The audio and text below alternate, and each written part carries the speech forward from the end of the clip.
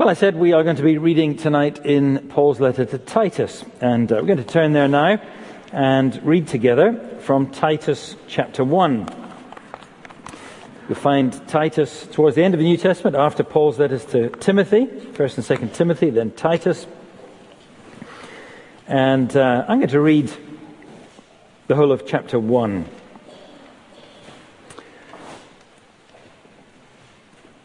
Titus chapter 1 then at verse 1. Paul, a servant of God and an apostle of Jesus Christ, for the sake of the faith of God's elect and their knowledge of the truth, which accords with godliness, in hope of eternal life, which God, who never lies, promised before the ages began, and at the proper time manifested in his word through the preaching with which I have been entrusted by the command of God our Saviour. To Titus, my true child in a common faith, grace and peace from God the Father and Christ Jesus our Saviour. This is why I left you in Crete, so that you might put what remained into order, and to appoint elders in every town, as I directed you. If anyone is above reproach, the husband of one wife, and his children are believers, and not open to the charge of debauchery or insubordination, for an overseer, as God's steward, must be above reproach. He mustn't be arrogant, or quick-tempered, or a drunkard, or violent, or greedy for gain, but hospitable, a lover of good, self-controlled, upright, holy, and disciplined.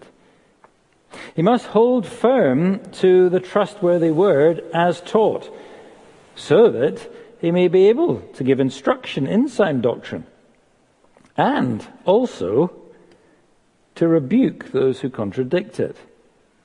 For there are many who are insubordinate, empty talkers, deceivers, especially those of the circumcision party, and they must be silenced, since they're upsetting whole families or households by teaching for shameful gain what they ought not to teach. One of the Cretans, a prophet of their own, said Cretans are always liars, evil beasts, lazy drunkards. This testimony is true. Therefore rebuke them sharply, that they may be sound in the faith, not devoting themselves to Jewish myths and the commands of people who turn away from the truth. To the pure, all things are pure, but to the defiled and unbelieving, nothing is pure. But both their minds and their consciences are defiled. They profess to know God, but they deny him by their works. They are detestable, disobedient, and unfit for any good work. Amen. And may God bless to us his word. Well, good evening, friends. Let's open up our Bibles at Titus chapter 1. The plan, God willing, is that we spend 5 weeks in this short letter, right through March and into the first Sunday in April.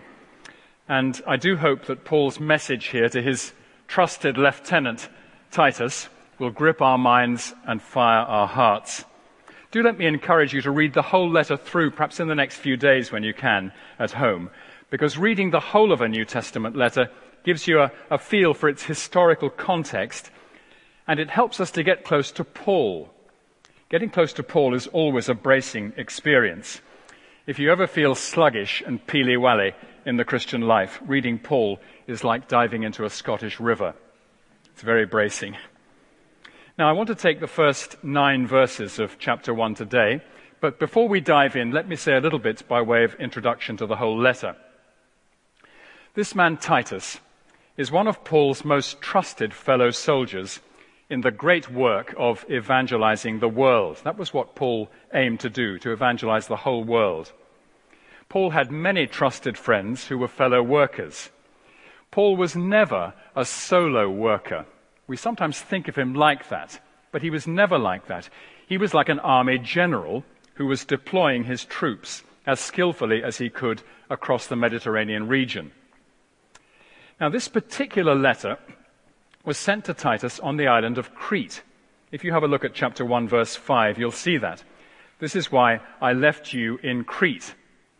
Now, there's no record in the Acts of the Apostles that Paul or anybody else went to Crete to preach the gospel. That reminds us, by the way, that the book of Acts is far from being a complete history of the church's first 30 years. It just gives us a few snapshots of the most significant things that were happening in that first 30 years or so. But clearly, Crete had been visited, and the gospel had been preached there, probably by Paul himself. And verse 5 shows that small churches had been founded in a number of Cretan towns, and they now needed to be given shape and strength by the appointment of suitable leaders. So Paul is writing to Titus on the island to remind him of his responsibility to get these churches organized and sorted out. It's not likely, of course, that Titus had forgotten why he was to be on Crete, but Paul wanted to give him strong encouragement to roll up his sleeves and get on with this work. We can't say for certain where Paul was when he wrote this letter, but we may have a clue by looking at the end, at chapter 3, verse 12. 3:12. He says, "When I send Artemas or Tychicus to you, do your best to come to me at Nicopolis, for I've decided to spend the winter there." Now, Nicopolis was a long way away. It was a town in western Greece, not far from the Isle of Corfu, where some of you may have lain in the past on a beach covered with factor 50 sunblock. But chapter 3, verse 12 here shows us that Paul was either already at Nicopolis or he was on his way there when he wrote to Titus. And that same verse, 3:12, shows us also that Paul was not expecting Titus to remain on the Isle of Crete forever and a day. Not at all. He was only to be there for perhaps a few months.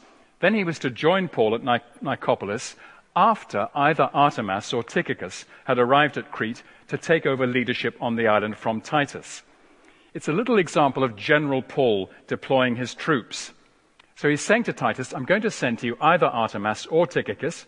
I'm not quite sure which one it'll be at this stage, but when one of those reaches you, hand the baton on to him and get on the first boat to Nicopolis, and I'll give you your further marching orders when you get there. Well, now, what is this letter all about? To put it very simply, it's about belief and behavior and the relationship between the two. The purpose of Titus's stay on the island is to teach the Christians how to live, to teach them what godly Christian behavior looks like, what the Christian lifestyle looks like. But it's always the belief that shapes the behavior. It's the gospel that they believe that determines the way they live. And the way they live, the Christian lifestyle, is almost entirely about the way that they relate to other people. Godly Christian living is relational. It's about the way we relate to Christian people and to those who are not Christians. And Paul has three areas of life particularly in mind in this letter: the church, the home, and the world, or the wider community. Chapter 1 is largely about the church, what kind of leaders need to be appointed if the church is to be well taught and well disciplined, and we'll look at that in a few minutes' time. Then chapter 2 is largely about the home, how Christian people at different ages and different stages in life are to behave in a way that honors the Lord. And chapter 3, at least in its earlier part, teaches Christians how to behave in relation to secular authorities, how to engage with people who make and administer the law, and to others in the wider community. So Paul's emphasis throughout the letter is on how to live, how Christians should behave in the church, in the home, and in the world. And Paul uses the term good works several times to make this point. Look at chapter 2, verse 14. A people who are zealous for good works. Or chapter 3, verse 8. Believers are to devote themselves to good works. Chapter 3, verse 14. Again, people devoting themselves to good works. And by good works, Paul doesn't narrowly mean acts of charity, though I'm sure he would include that. but he means much more broadly a good, wholesome, attractive, godly lifestyle. But it's the belief that produces the behavior. It's the gospel that generates the godly lifestyle. And there are one or two lovely moments in all the chapters where Paul reminds Titus of the glorious news of salvation that lies behind the radical new lifestyle of the Christian church. So it's the gospel that shapes Christian behavior. Now, as for Titus himself, he's a rather shadowy figure in the New Testament. He doesn't appear at all in the Acts of the Apostles, but we know that he was a Gentile, and we can be quite sure that he was a man of considerable quality and toughness. I say that because the one place in the New Testament where he does appear quite a lot is Paul's second letter to the Corinthians. He's mentioned 9 times in 2 Corinthians, always with affection and confidence. Paul trusted him. He was a man that Paul could entrust with difficult and demanding work. He had to grasp some very difficult nettles in the church at Corinth. And there's one moment in 2 Corinthians when Paul says how deeply he was comforted and relieved when Titus finally caught up with him, having been separated from him for a while. And Titus had journeyed from Corinth and had brought Paul the good news that the church in Corinth was actually in better shape than Paul had feared. So it was a good moment for Paul. But I think we can say with confidence that Titus and Timothy were Paul's 2 most trusted lieutenants. They were the men that Paul sent somewhere when there was trouble in a church that needed to be sorted out by a confident leader. They were Paul's chief troubleshooters. Well, let's turn now to our passage, verses 1 to 9. And I'd like to take it in 2 sections. First of all, verses 1 to 4, which is the opening introduction, and then verses 5 to 9. And in verses 1 to 4, Paul is reminding Titus of the eternal truthfulness of God and of the gospel. Now, when you look at the first 3 verses, which are obviously the introduction to the letter, you might ask yourself, but why does Paul need to say all this to Titus? After all, these 2 men know each other well. They've been working together for years. This is the kind of basic material which they must have discussed hundreds of times together. Titus knows the truths laid out in verses 1 to 3 like the back of his own hand. Well, all that is true. Of course, Titus knows these things just as well as Paul does. But Paul is reminding Titus of these things to encourage him. He's not teaching him things that he doesn't know. He's restating things that he does know so as to bring up freshly into Titus's mind the thrilling truths which are the basis of the Christian faith. Thrilling, mind-expanding, eternity-embracing truths, the very foundations of Christianity. Paul knows that Titus needs to be thinking frequently about these things, because Paul knows that every Christian needs to be frequently dwelling on these great, wonderful realities. We never grow out of needing to keep dwelling on them. If we ever think that we've grown beyond the basics of the gospel, we're in a dangerous place. Now, we don't have the whole gospel here in this short summary. There's no explicit mention of the cross or the resurrection, though the death and resurrection of Jesus are certainly implied in the phrase, Christ Jesus our Saviour, in verse 4. But what Paul is emphasizing in verses 1, 2, and 3 is first his own role, and second, the eternal dimensions of God's kind purposes for his people. So first there's Paul's own role, and he describes himself in verse 1 in 2 phrases, as a servant of God and an apostle of Jesus Christ. The first phrase emphasizes his humble lowliness. He is a servant. But the second phrase emphasizes his commanding authority. He is an apostle of Jesus the King. And an apostle is much more than an ambassador or an emissary. The King speaks through him. The apostle is the mouthpiece of the Son of God himself. And this means that Paul's writings are not secondary. They're not second-class scripture. They are the words of Jesus through the apostle. They carry all the authority of Jesus. And this is why, if you look on to chapter 2, verse 15, Titus is to declare these things, to exhort and rebuke with all authority. And, says Paul at the end of verse 15, let no one disregard you. Titus is not himself an apostle, but as he passes on the teaching of the apostle, he must insist on its authority. In all his dealings with the churches on Crete, he must press home Paul's instructions. And we too, of course, are equally under the instructions of the apostles, and we can't afford to disregard them any more than the Cretan Christians could. But Paul explains further what his work and role as an apostle of Jesus is. Have a look at verse 1. It is for the sake of the faith of God's elect and their knowledge of the truth, which accords with godliness or godly lifestyle, in hope of eternal life.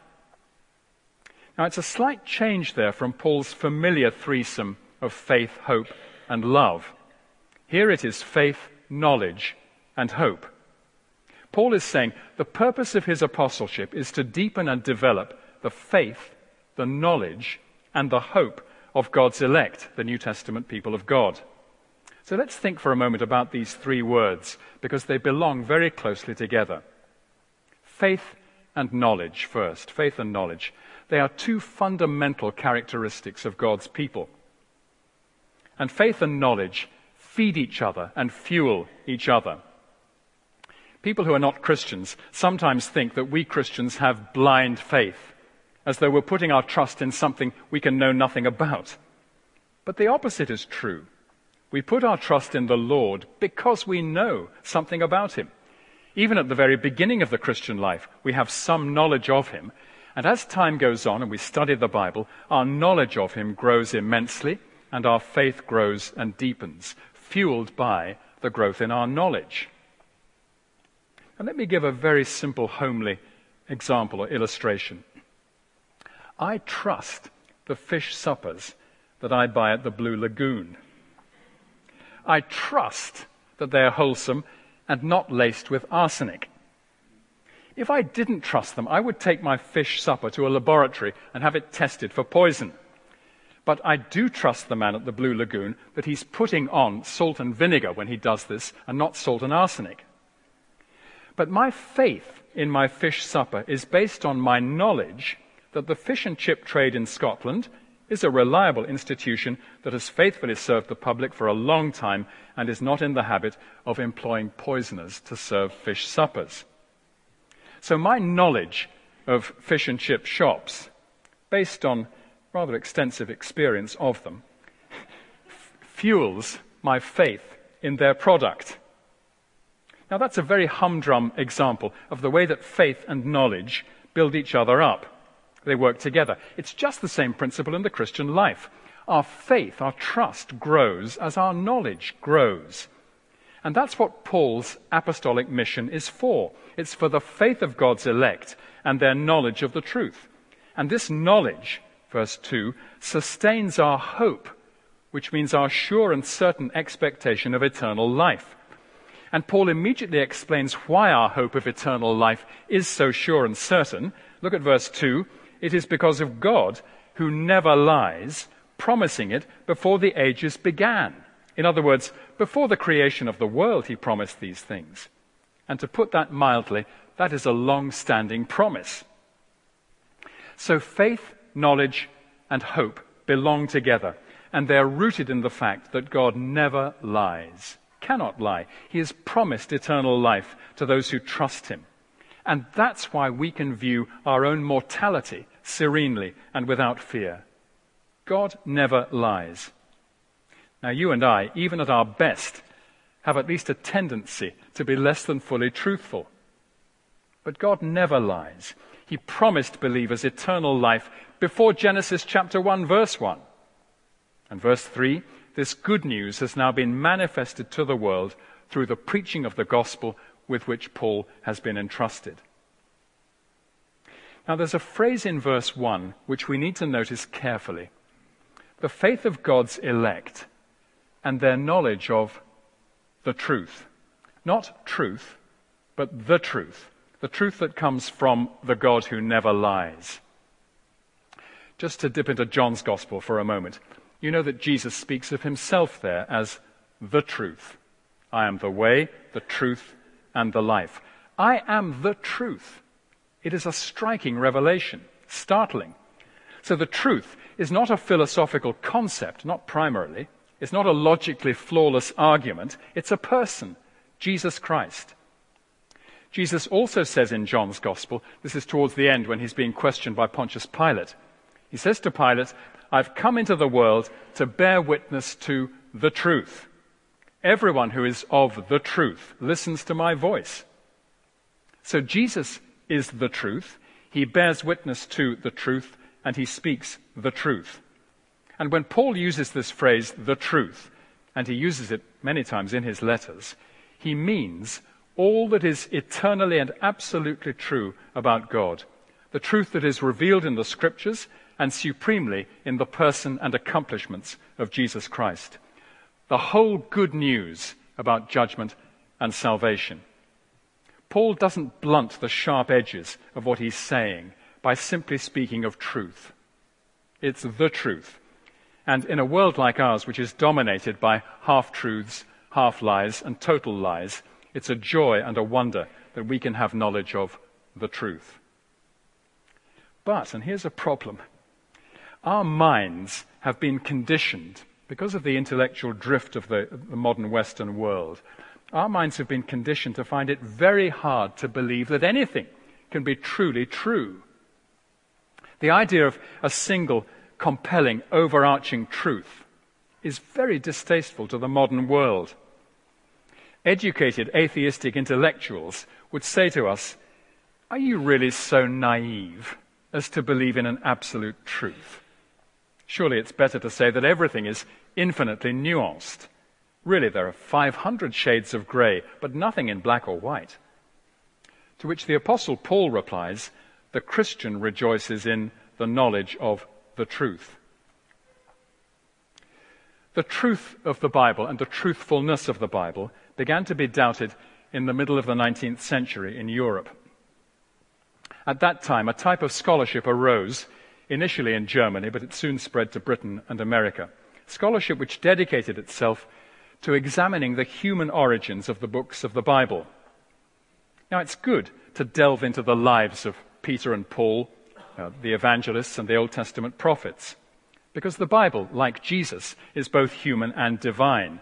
And to understand the Bible's message most clearly, we need to learn about its human authors as well as about its divine author. It's the words of God through the words of men. So, for example, Paul's letters come to us much more powerfully and persuasively if we know something of Paul's own life, something of his own joys and sorrows and sufferings. But the problem with this new 19th century scholarship was that it became so interested in the human origins of the Bible that it largely forgot the divine authorship of the Bible. It regarded the human authors as frail, fallible men who could not be trusted to make no mistakes. So the understanding of the Bible as God's infallible word began to be diminished. And Satan's ancient question, did God really say these things? That question began to sound loudly in the studies of English and Scottish ministers as they prepared their sermons in the second half of the 19th century.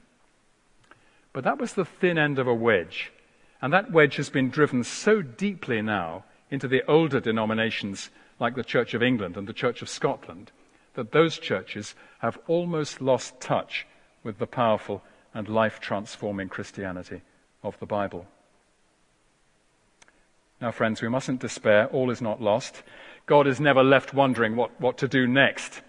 If a section of the church today is sinking away into oblivion, God can be trusted to have plans.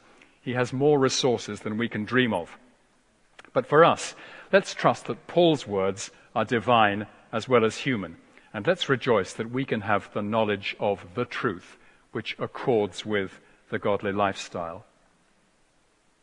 So although this letter to Titus is going to be largely about how Titus is to teach the Christian life to the churches in Crete, Paul begins by reminding his younger friend of the rock-solid basis on which Titus's life is built: the faith of God's people, their knowledge of the truth, and their sure hope of eternal life, which God, who never lies, promised before the ages began.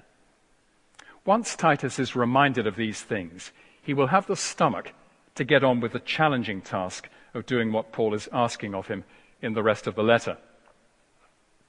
Well, let's turn now to verses 5 to 9, where Paul describes the qualities required in Christian leaders. So verse 5, "This is why I left you in Crete, so that you might put what remained into order and appoint elders in every town as I directed you." As I directed you. In other words, I've told you before that you must do this, and I'm telling you again in clear words, because it's absolutely important that you get this right. Appoint elders in every town, the right sort of elders. Now, the unstated assumption behind verse 5 is the belief that churches need leadership. Churches without leadership are like ships without a rudder.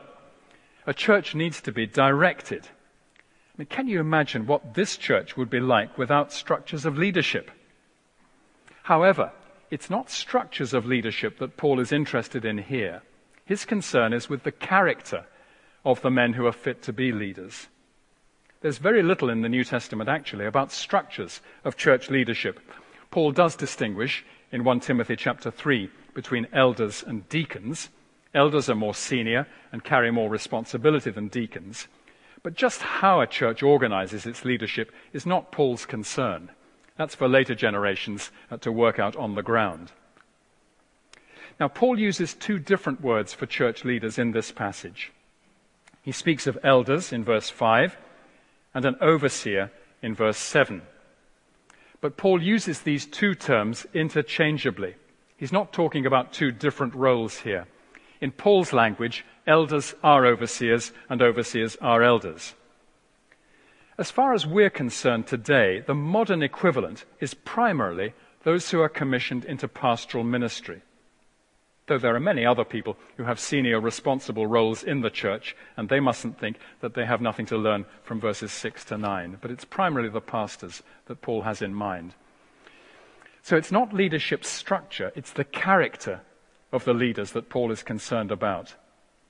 And it's clear from this paragraph that the leaders are to be men. It's only those who have not read Paul carefully who complain that he is misogynistic. Paul is nothing of the sort.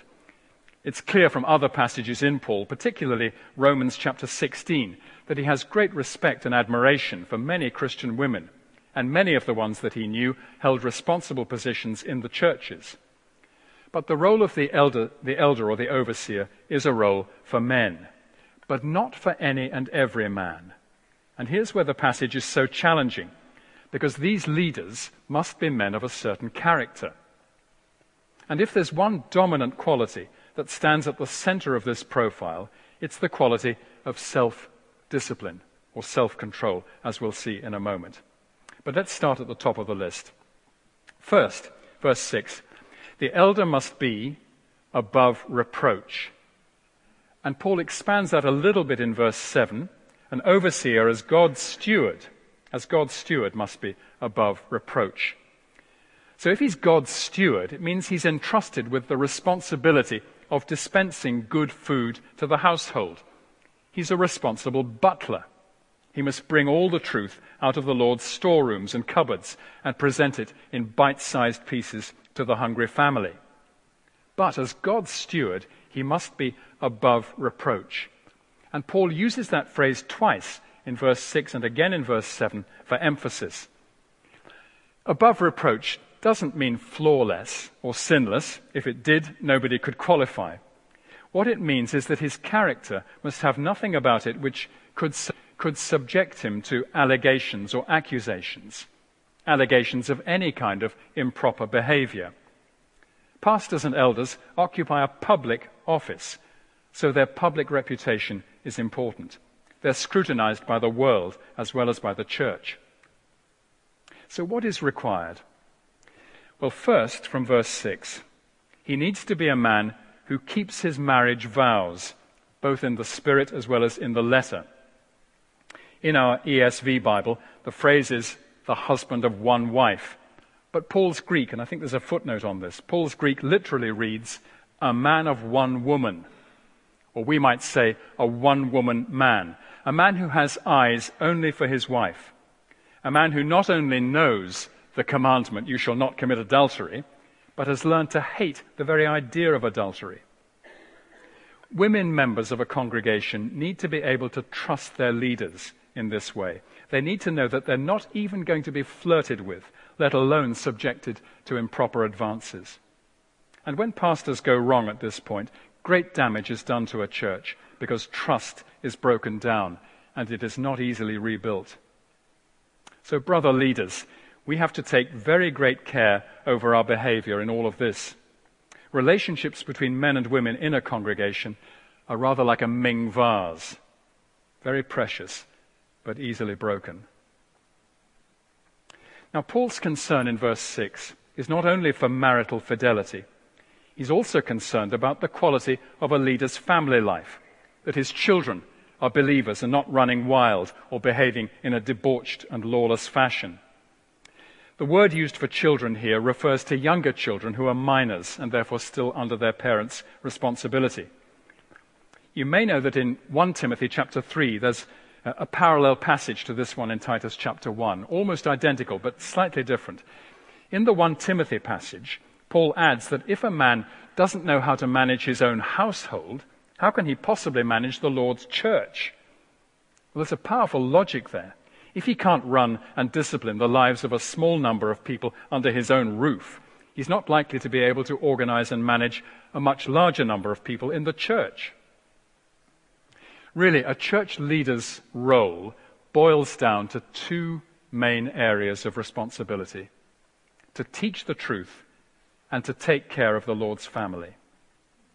And a man's ability to care for the church will be a reflection of his ability to manage life in his own home. Well, we must move on now to verses 7 and 8. Look with me halfway through verse 7, and you'll see the word not. He must not be. And then look at the beginning of verse 8, and you'll see the word but. Bible truth is often clarified with a not this, but that structure. And that's what we have here. 5 negatives in verse 7, followed by 6 positives in verse 8. We need the negatives just as much as the positives. So here are the negatives in verse 7. I'll just comment briefly on each. First, he must not be arrogant.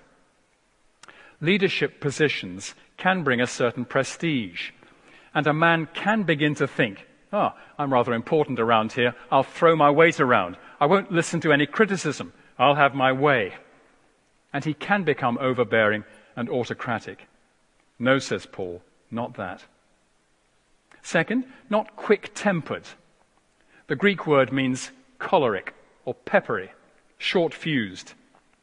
Now, pastors quite often have to tangle with really difficult and demanding situations that require a lot of patience.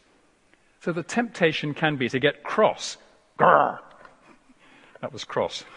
No, says Paul. No, not like that. Thirdly, not a drunkard. The Bible never requires teetotalism, but a church leader who drinks excessively cannot be fit to lead or teach. Fourth, not violent. The 1 Timothy passage adds the words, but gentle. Not violent, but gentle.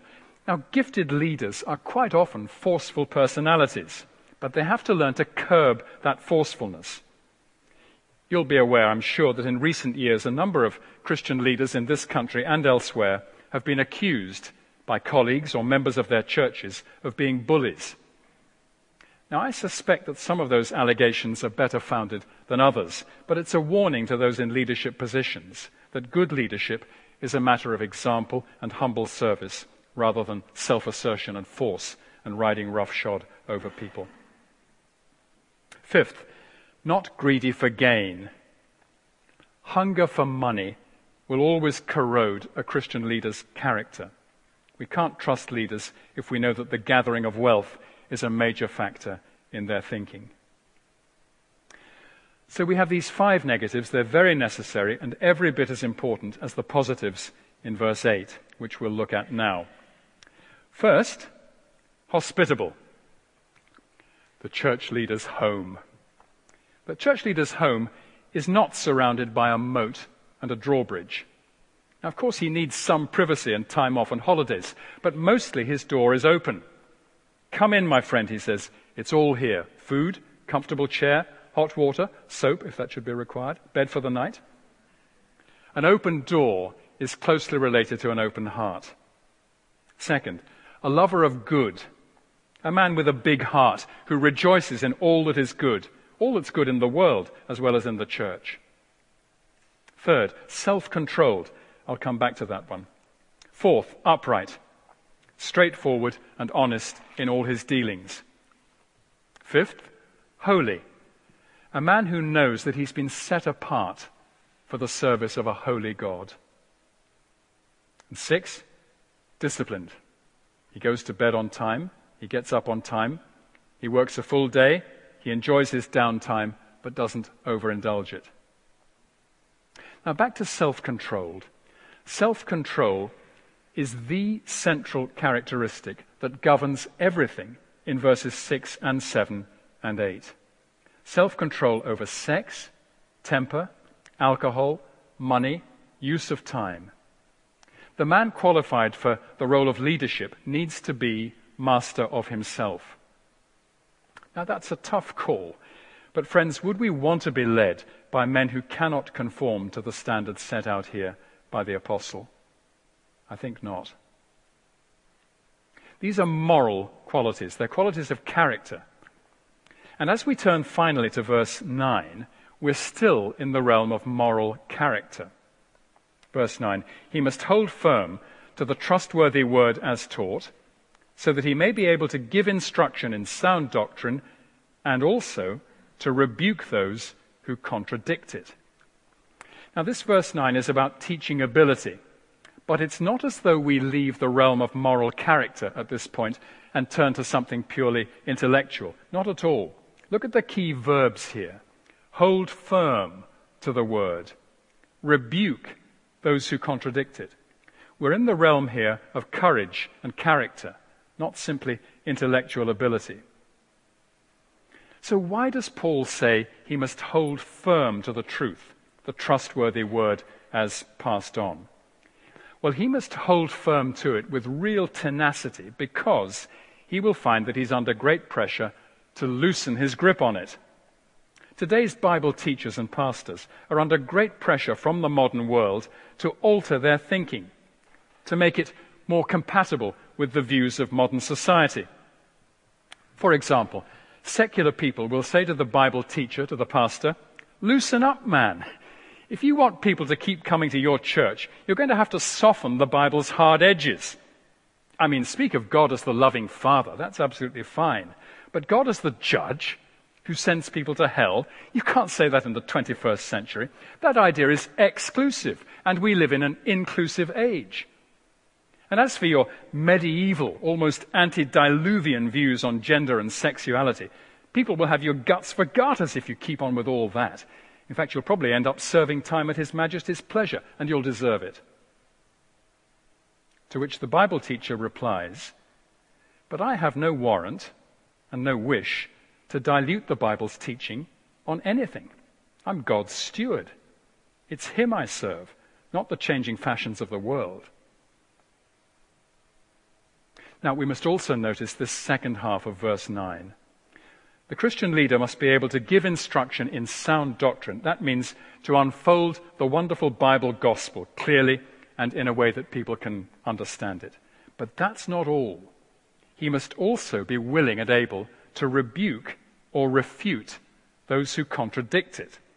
So he has to say in his teaching, there are going to be two sides to it. He has to say, this is the truth about God and mankind. This is true, this is true, this is true. But there are strong counter-opinions.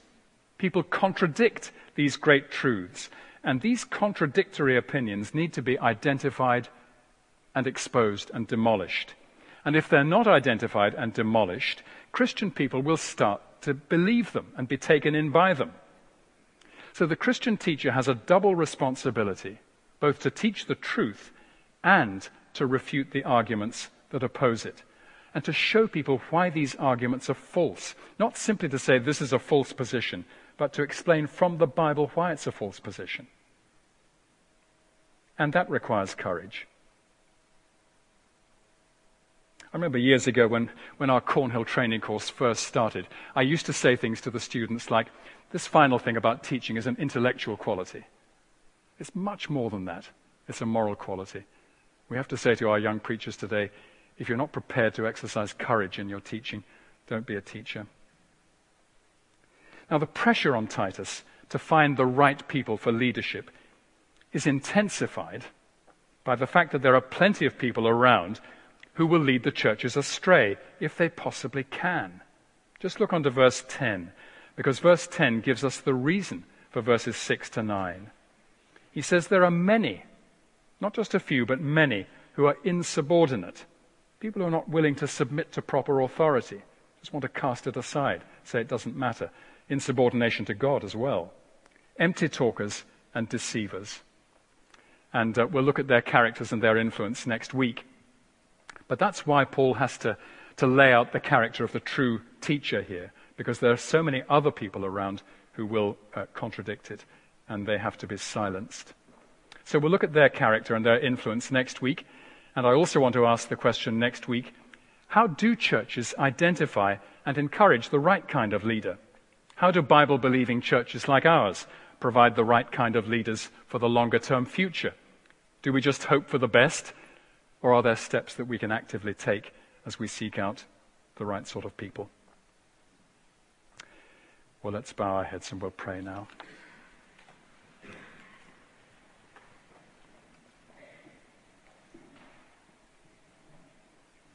Our dear Heavenly Father, we thank you for those Christian leaders who teach us the truth today, and we thank you for those who have taught us the Bible in the past, explaining the truth that we hold and helping us to understand and reject false views that contradict the Bible's teaching. Raise up, we pray, many new leaders who will be competent to teach the truth and to refute and expose the lies. The harvest is plentiful, but the laborers are few. So please, dear Father, send more laborers, well equipped for their work, into the harvest field to bring in a harvest for eternity. We ask it for Jesus' sake. Amen.